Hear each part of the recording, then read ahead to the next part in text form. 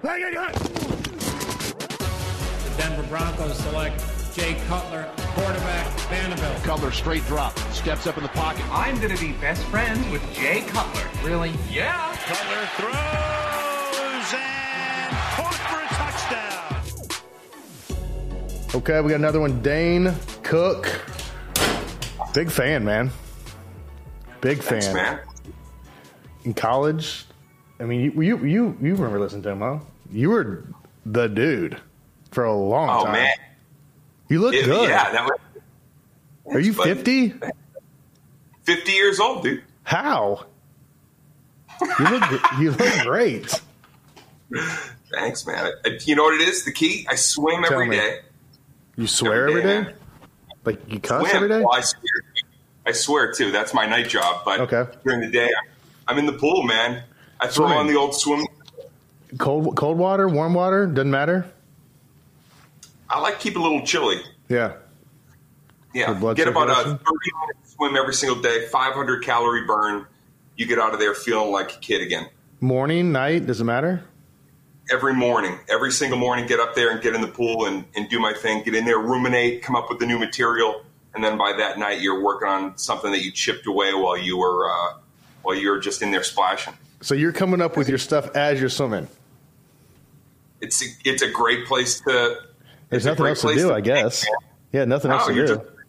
You're tethered in the pool, so you're just on a line, and it's just holding you in one spot. So you're just swimming without thinking about going back and forth. Oh, so you're not even going anywhere. No, it's like the first 10 years of my career. One spot and desperately trying to get. I've talked to a lot of comics, though, and I think that's kind of how it goes. Like, you just sit there for a while, and you just grind and grind and grind and grind. Yeah, you got to be terrified for a good, 8 to 10 years. But then you blew up in a big, big way. I had nowhere else to go, man. It was like, I'm not even kidding you. I remember like doing road gigs, hell gigs. That's like when you're out on the road. The hell gig for a comedian, just for anybody who wants to understand. Imagine this is your job. You're driving hours for no money to a place that nobody cares that you're coming, and they don't give a shit when you leave. That's your gig for a long time. Oh my gosh. We were talking to Nate Bargatze. He's here in Nashville, and he was like, he was in New York, and he'd be like, we'd go in there for no money, and there'd be like, the bartender would be there. Empty place. That's and it. Like, he goes, I'd just be, giving my thing. Yeah.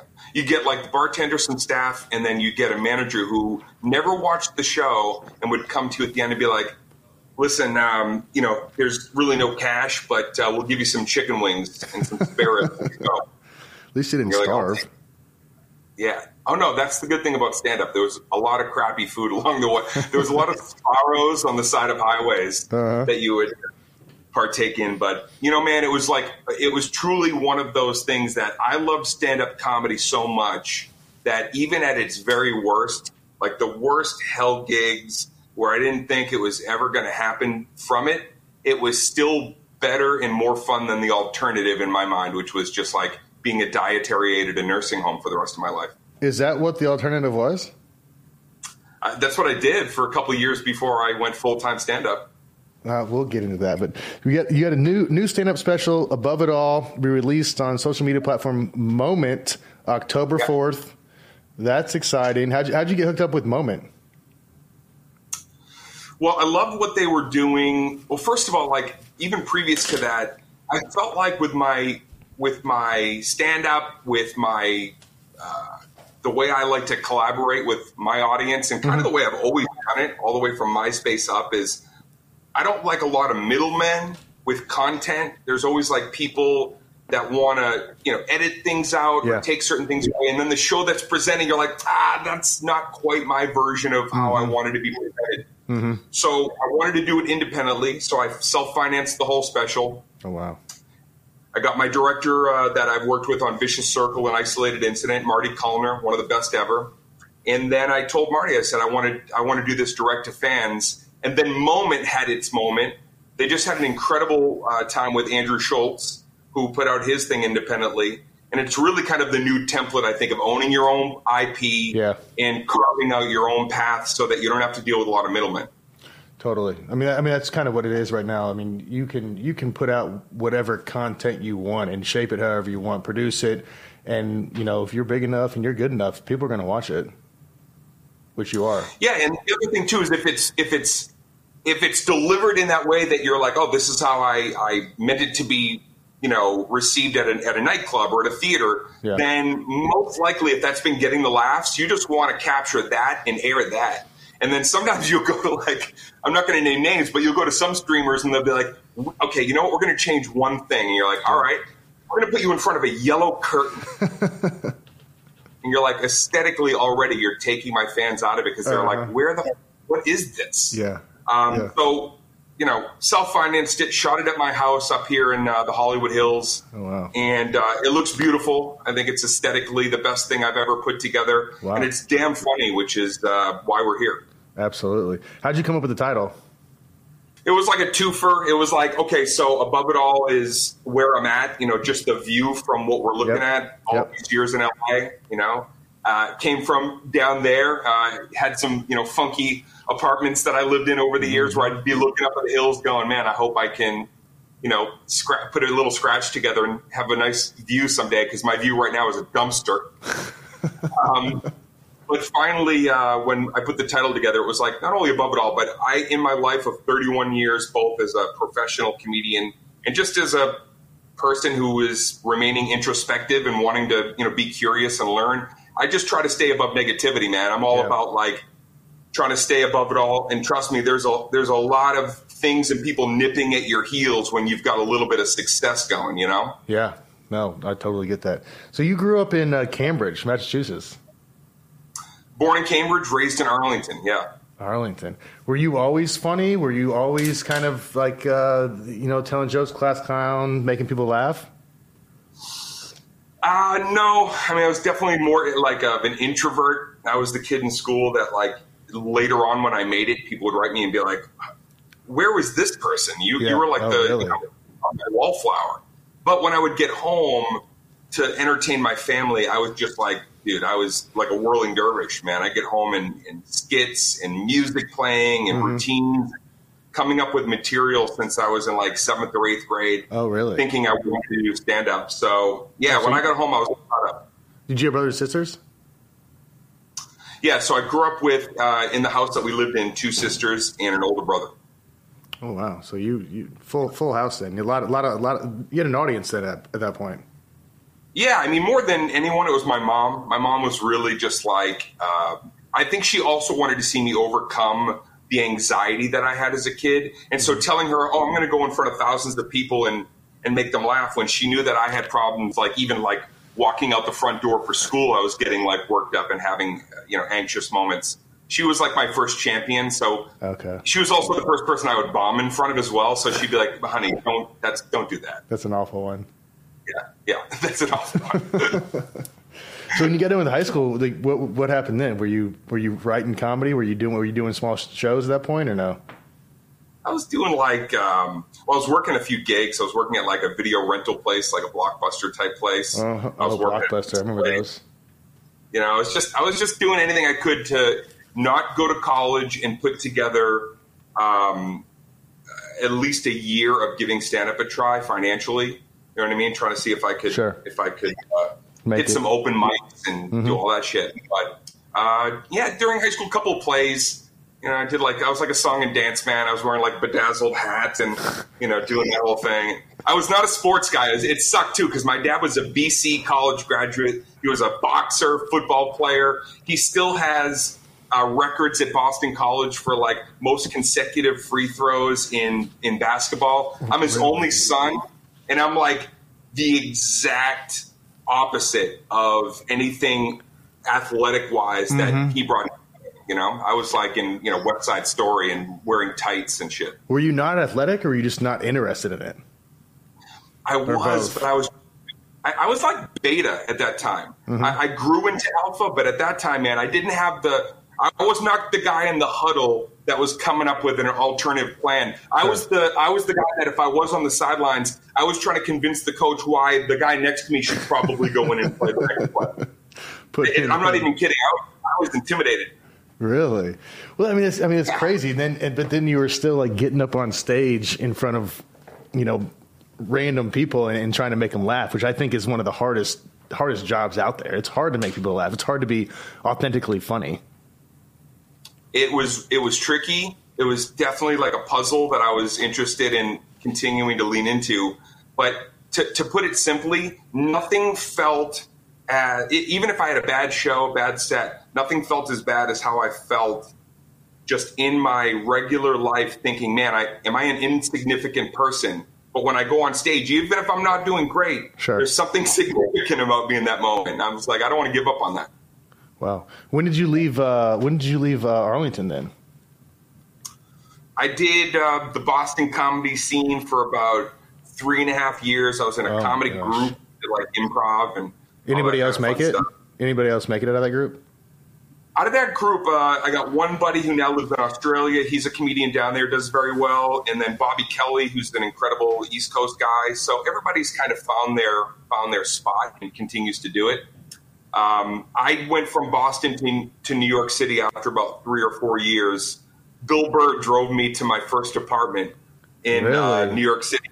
His little red pickup truck when he was still a dental assistant, kind of sort of doing stand-up. Me and Burr were like, humping around in fucking, little shitbox cars. It's amazing. It's amazing that small circle of like comedians that like find each other and have obviously kind of taken over the comedian world the last 20 years. Man, what year was that? It was great. That was like 94. We both started together in Boston right around 90, 91.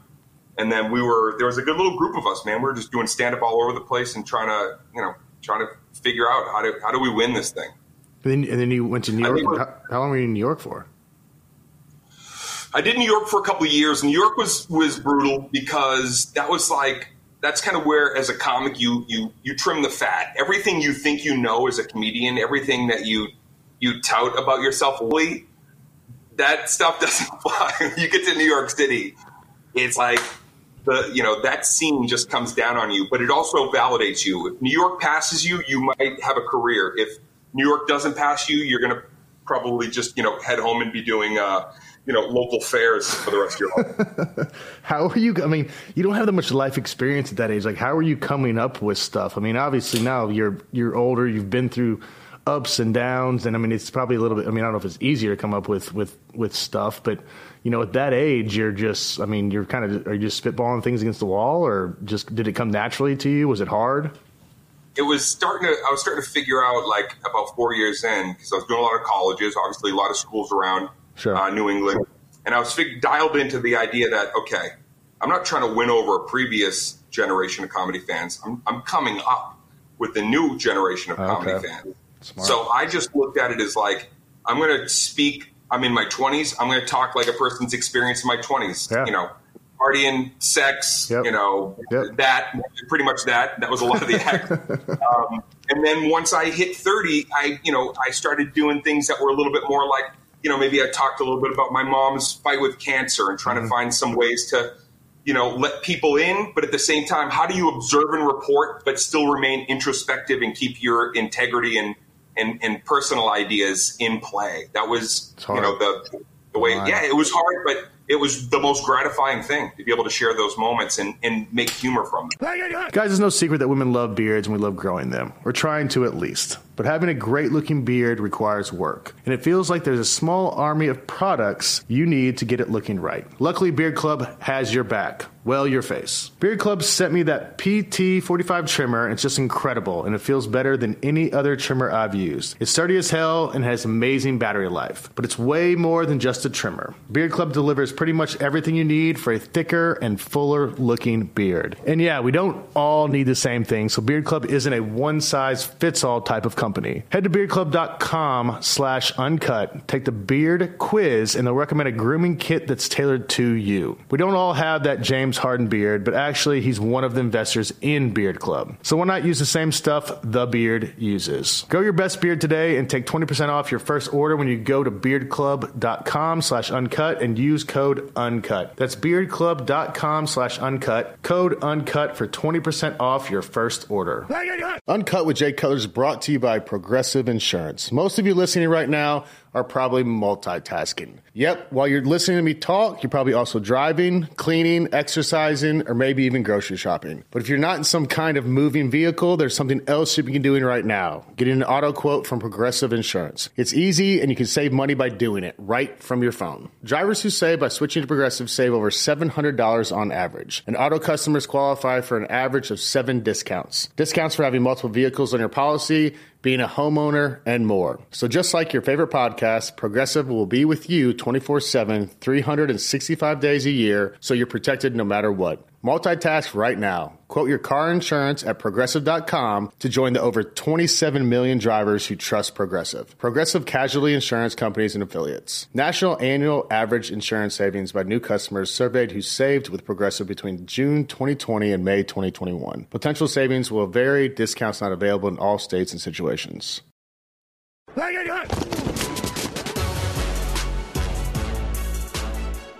So, I mean, late 90s, early 2000s, like that's when things started really taking off. Were you still in New York or were you out in LA?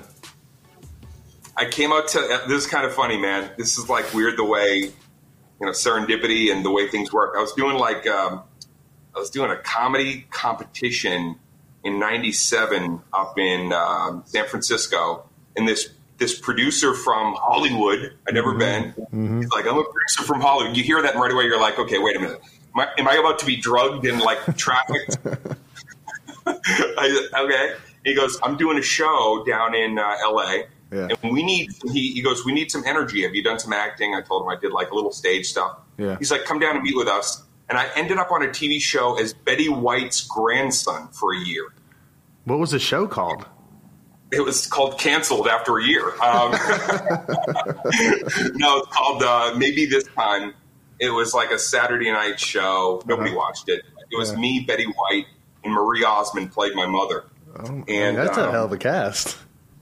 Dude, it was, I'm not going to lie. It was, and Craig Ferguson was worked at the coffee shop that it was set in. Dang. But I stayed in LA for that year. Mm-hmm. I thought oh, wow, I'm a big TV star now. And then another Burr, tell you another, let me wrap it up with another Burr moment. But that show got canceled. Uh-huh. And then Burr was on a show with Molly Ringwald. He got cast in the same year in a show called Townies, and that show got canceled. And we were at the gym, I remember about a month after everything just fell apart, and we're next to each other and we're doing crunches. And after about 50 crunches, I just turned to Burr and I go, hey, and he stopped and I go, we're already both failed TV actors. And we just laughed and thought, all right, this is the end. Now we go home and just, sling jokes locally, but it worked out for us. TV show ends. I mean, how? And then did you get into the comedy scene in LA then?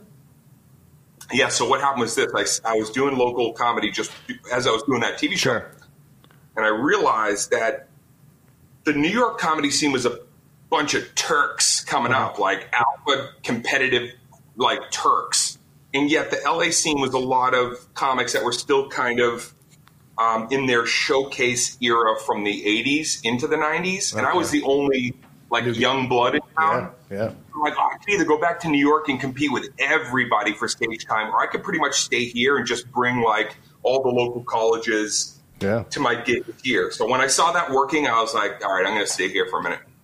And then it just went meteor through the roof.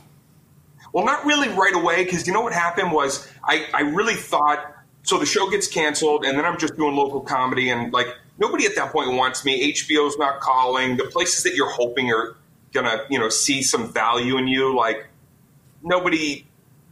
There was really nothing except good show, but no follow up. And then I realized the only way I was ever going to break in or break down that door was to have my own data and analytics. And I did that through MySpace, which was you were one of the first ones to ever make their own. I mean, and then you did MySpace, and then you did dancook.com. dancook.com. Yeah, I threw it all together, man. Jay, I was just like, you know what? I'm going to see 23 hours of the day a comic has nothing to do, and you're waiting for that gig at night if you even have one. So did you fund did you fund the whole dancook.com? I did, yeah. Everything I had was $35,000 at that moment in my life in 99, and I put it all into a website to have a proper... No one else was doing it, right? No, but I knew I needed a hub, Mm-hmm. I needed like that central place for fans to see content and be able to get in touch with me. But when I was on MySpace and I saw the first like few hundred fans turn into like doubling that number within a week doing these college gigs, I remember I was dating this girl at the time, and she came into my office late at night, and she goes, "What are you doing in here?" And I literally was like, "Listen, see this page?" She goes, "Yeah." I go, "I'm building an army." Yeah. And she was like, "What?" She's like, "This is just like some very, tacky looking social media page." And I was like, I hit refresh. I saw 10 more people follow me. I was like, nobody realizes what I'm about to do here. Yeah. So I had a blast. It was a lot of fun. It's genius. You were ahead of the curve on that. Obviously now like we deal with Instagram and Twitter and everything else, and like that's the premise of it. But you're doing this in early 2000s on fucking MySpace. It was like it was good though, because it was like the Wild West, and it wasn't as corporate, because now there's algorithms and there's like it's all corporate owned. Back then, man, it was like everything was very willy nilly. It was like the internet, I think, for a good, 3 or 4 year period, it was just like a bastion of hope and positivity. It was pure. It was pure. Then one person came into a comment section one day and was like, "Fuck you." And then everybody else, "Oh, I didn't know I could do that too." You started getting heckled in the comment section at that point. And that was the end. In all reality, man, I saw that. I saw in that moment that for the rest of my career, it was only ever going to be about. The industry comes in and out of your life, and if you're zeitgeisting, then they're going to want a piece of it. But I tell all people that I mentor, and especially a lot of young comics, I say, just get so good that you're undeniable. Yeah. And then everything else will work out. Be undeniable, and don't worry so much about a deal or who's going to think you're undeniable someday. Nobody knows your passion like you do, so you just create your own lane. And that's what you did. 2003, Harmful of Swallowed, certified platinum. Were you like, "Hey, I made it now"? Like, were you like, "Hey, I got to follow this up"? Were you shocked that it went that high?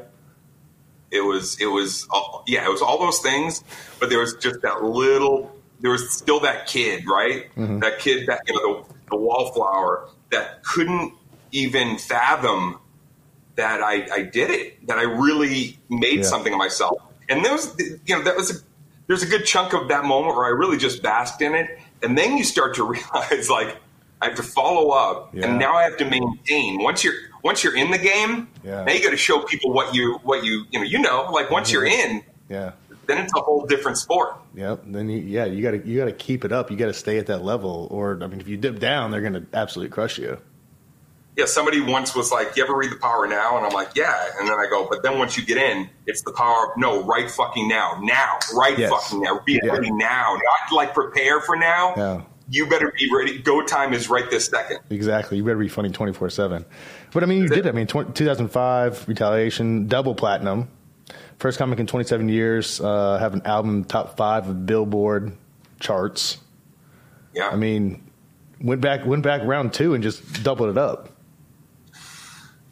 I had to. It was like, okay, I know everybody's thinking like, all right, this is a fluke. Mm-hmm. That's what I got after the first one. It's like, you just clicked some buttons on a website and people bought it. I had to let people know at that moment that, honestly, I had to let people understand that, no, I'm the comic of this generation. I'm coming up with a few people that I came out of New York with Chappelle. Yep. I came behind Rock, so I was always on shows, getting bumped by Rock when he would come into the cellar in New York, and I was surrounded by greatness that was also elevating, and I was like, I'm not here for halfway. I'm here to show people that I know what I'm doing.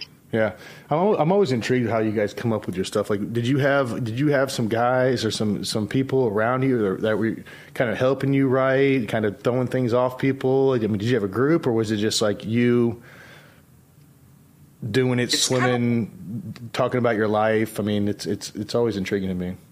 It's like the way that most comics do it, and this is the way I subscribe to, is like you work on your shit that's like personal. It's all observe and report. Something happens to you, you get pulled over by a cop, and you're like, all right, here's my take on it. And then your close, like your road dog friends will come to you that, the Bill Burrs and Patrice O'Neills or Gary Oldman, whoever we were coming up with. And you'll give each other a little bit of like, hey, the reality is that needs some work, or that sucked, or, oh, that one part, that's funny.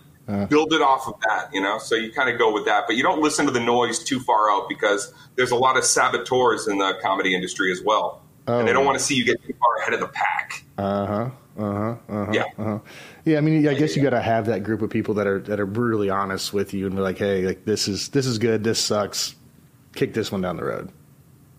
Well, when you have like a web page though that people can write you, trust me, your fans will be like, I've seen you be funny 3 times. What the hell was that thing that I saw the other night? And I would have to write people back and be like, I'm glad that you even checked in. I was trying some new stuff, and maybe I, pushed the limits a little bit too far. So it was all par for the course, because ultimately when that second album came out, I knew that I just had to keep my head on straight, because I had at least received that embrace from the industry of like, okay, you're legit, man. You put yourself in here. Yeah. And I mean, you were using the internet, you were using, social media. I mean, you were literally hitting it on all cylinders. What was the biggest bomb that you had early on where you're like, shit, maybe, was there ever a time like, hey, this isn't for me. Maybe I need something else. I need to figure out something else. I made some real, some stinker movies that to this day, if I turn on my TV at 2 a.m. and I'm flipping through the channels, there's some don't say employee of the month, because I love that movie. I feel like that one. No, I like that one too. That's a good one. No, there were some turds. I mean, there's some. Luckily, I never put out an album or a special that I didn't think was ready to go. But yeah definitely a lot of movies that's out of your head. You make a movie, you show up, they put makeup all over you, they make you look pretty, they put you next to somebody who's talented and they're lovely. And you just, every day you're just at, craft service and you're eating snacks and you're just having a blast. And then you go away and a year later you sit and watch it and go, what is this? You put your whole life in the hands of somebody else's vision. It's fun. It's always, to me, I love doing films, especially dramatic pieces, because it's cool to be a little piece of a puzzle of a story. It's so different from stand-up that's, all you. It's a little lonely stand-up sometimes. So you like it, but you also know you're at the liberty of the editing and the directing and a lot of other people that have nothing to do with your personal perspective. For sure. Uncut with Jay Cutler is brought to you by Progressive Insurance. Let's face it, sometimes multitasking can be a little overwhelming. Like when your favorite podcast is playing and the person next to you is talking and your car fan is blasting, all while you're trying to find the perfect parking spot. But then again, sometimes multitasking is easy, like quoting with Progressive Insurance. They do the hard work of comparing rates so you can find a great rate that works for you, even if it's not with them. Give their nifty comparison tool a try, and you might just find getting the rate and coverage you deserve is easy. All you need to do is visit Progressive's website to get a quote with all the coverages you want, like comprehensive and collision coverage or personal injury protection. Then you'll see Progressive's direct rate, and their tool will provide options from other companies all lined up and ready to compare, so it's simple to choose the rate and coverages you like. Press play on comparing auto rates. Quote at Progressive.com to join the over 27 million drivers who trust Progressive. Progressive Casualty Insurance Company and Affiliates. Comparison rates not available in all states or situations. Prices vary based on how you buy.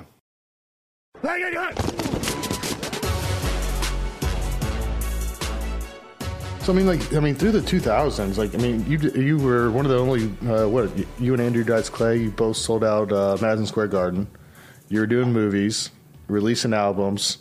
Wild wave of success in a compact amount of time.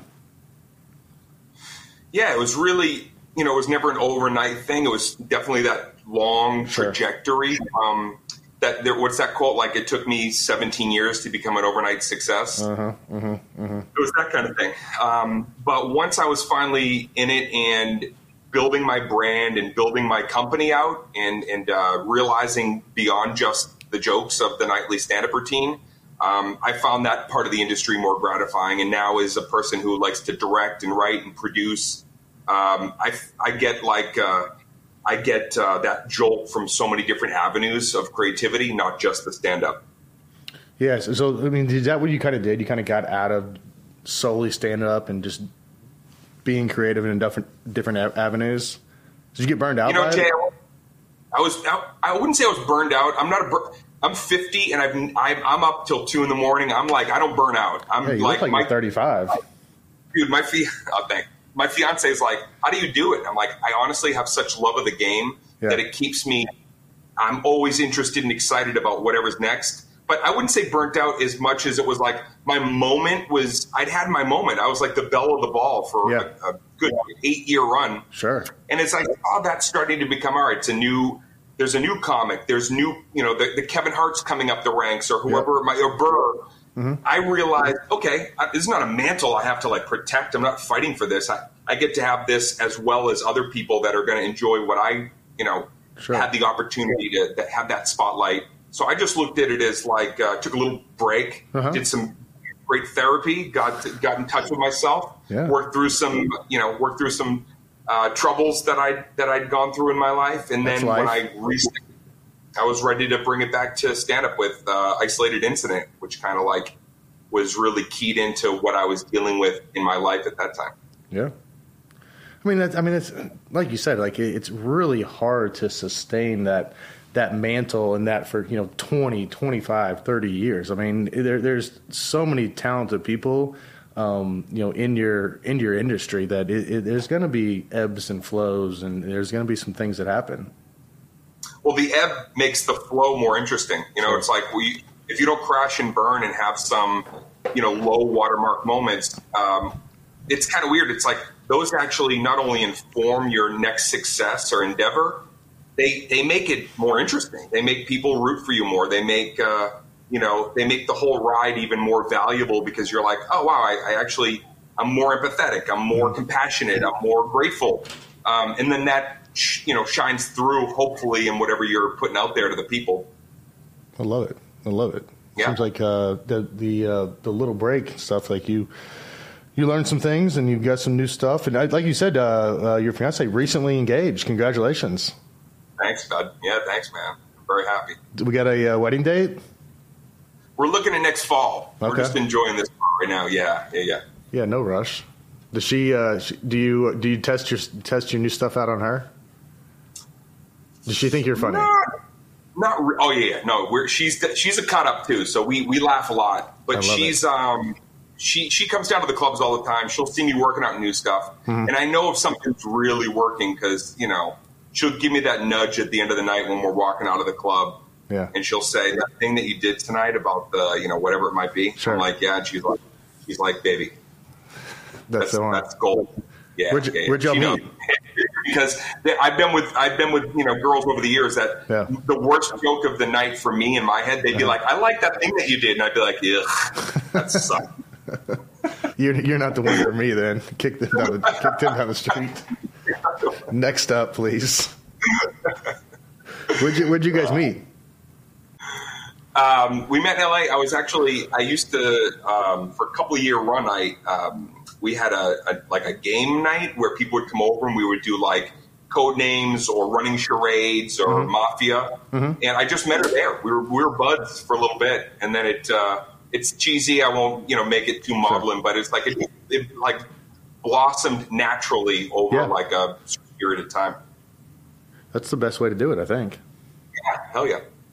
Worked out for you anyway. So what else you got going on? We're swimming. We got new stuff coming out. Anything else cool happening? Yeah, man. So the special Above It All, once that drops, what we're going to do, well, first of all, we're having a big premiere at Mann's Chinese Theater. It's the first stand-up special to ever premiere at that historic venue. So I'm super proud that I finally get to see it with another large audience in that spot. And then after that, I started basically a documentary about my life and comedy career, but really focusing on the whole middle part where I went through this experience of having to put my brother in prison. I did not know that. Yeah. It's well, you'll see that when the documentary comes out. You're going to see some gnarly shit, man. I went through some really some undertow moments, and so I wanted to do a documentary with this group of great producers that approached me and said, why don't we do something we key in on all the crazy shit that happened when you were putting your brother in jail. And I was like, that sounds interesting to me. That's like comedy and tragedy all in one. I love it. That sounds amazing. When's that going to be out? We're going to start it, actually. We're filming it in a couple of weeks, and then we'll go through. I'm assuming next fall it'll probably be pushed up and ready. So you're busy and then as hell. I'm trying to get a TV show made that I've been writing for the last couple of years. What's it about? It's kind of like a Pulp Fiction set in Vegas. It's about a couple of very, very nasty hitmen that get embroiled in something. It's man, it's kind of like one of those stories that I've been wanting to tell for about 10 years. So I got a little bit of scratch. I got some financiers who got behind it. They like it. And so I'll see if I can direct this TV show and star in it maybe sometime in the spring. You're busy. I like to be busy, man. I like it, yeah. You're busy. You got a lot of things going on. Gonna get married, TV shows, documentaries, new comedy stuff. This is awesome. I'm glad. Yeah. I'm happy for you. Man, I appreciate that. I love it. I love what I do. I like to stay busy, and I wanted to make something for the fans. I wanted to make something that when people watch it, they felt like this was truly everything that I could put from 31 years of doing what I've been doing into one show. So I really hope people enjoy it and have a lot of laughs with it. Oh, I think they will. You've been one of the best for a long time. I've been a big fan. Above It All premieres October 4th on social media platform Moment. Look for Dane. He's got a bunch of new stuff coming out, documentary, TV show, and, of course, his new comedy special. So I appreciate you taking the time, man. I know you're busy, obviously. I'm going to go invest in a new webcam, Jay, right now. Brandon can send you some on Amazon, probably. Just 2 clicks away. Hey, man, I really appreciate you having me, and I've enjoyed the podcast. So I appreciate success. it. Thanks for the time. Got it. See you, bud. I don't remember anything about that game. First of all, I was so pissed, but I was so drunk, too. What's up, heroes? I'm Brendan Fitzgibbons. And I'm Sophie Santos. And we're the co-hosts of the new comedy sports podcast, Hammered Heroes. On Hammered Heroes, we celebrate the best performances by professional athletes while they were hammered, on drugs, or horribly hungover. Myself, Santana, and Sean, prior to the game, we would take a little shot. Each week, we'll discuss a game or incident that focuses on an athlete's mind-blowing performance despite being extremely hammered. Doc Evans working on a no-hitter. It was easier to pitch with the LSD. That's the way I was dealing with the fear of failure. Think of it as Drunk History meets 30 for 30 meets Jackass. We're going to have the best comedians, sports personalities, and even the Hammered Heroes themselves. And then, we're even going to try and recreate some of these legendary performances. Will we always be drunk? No. Yes. It's Hammered Heroes. Available wherever you get your podcasts. So the record was 73. 73 beers in a cross-country flight. Yeah.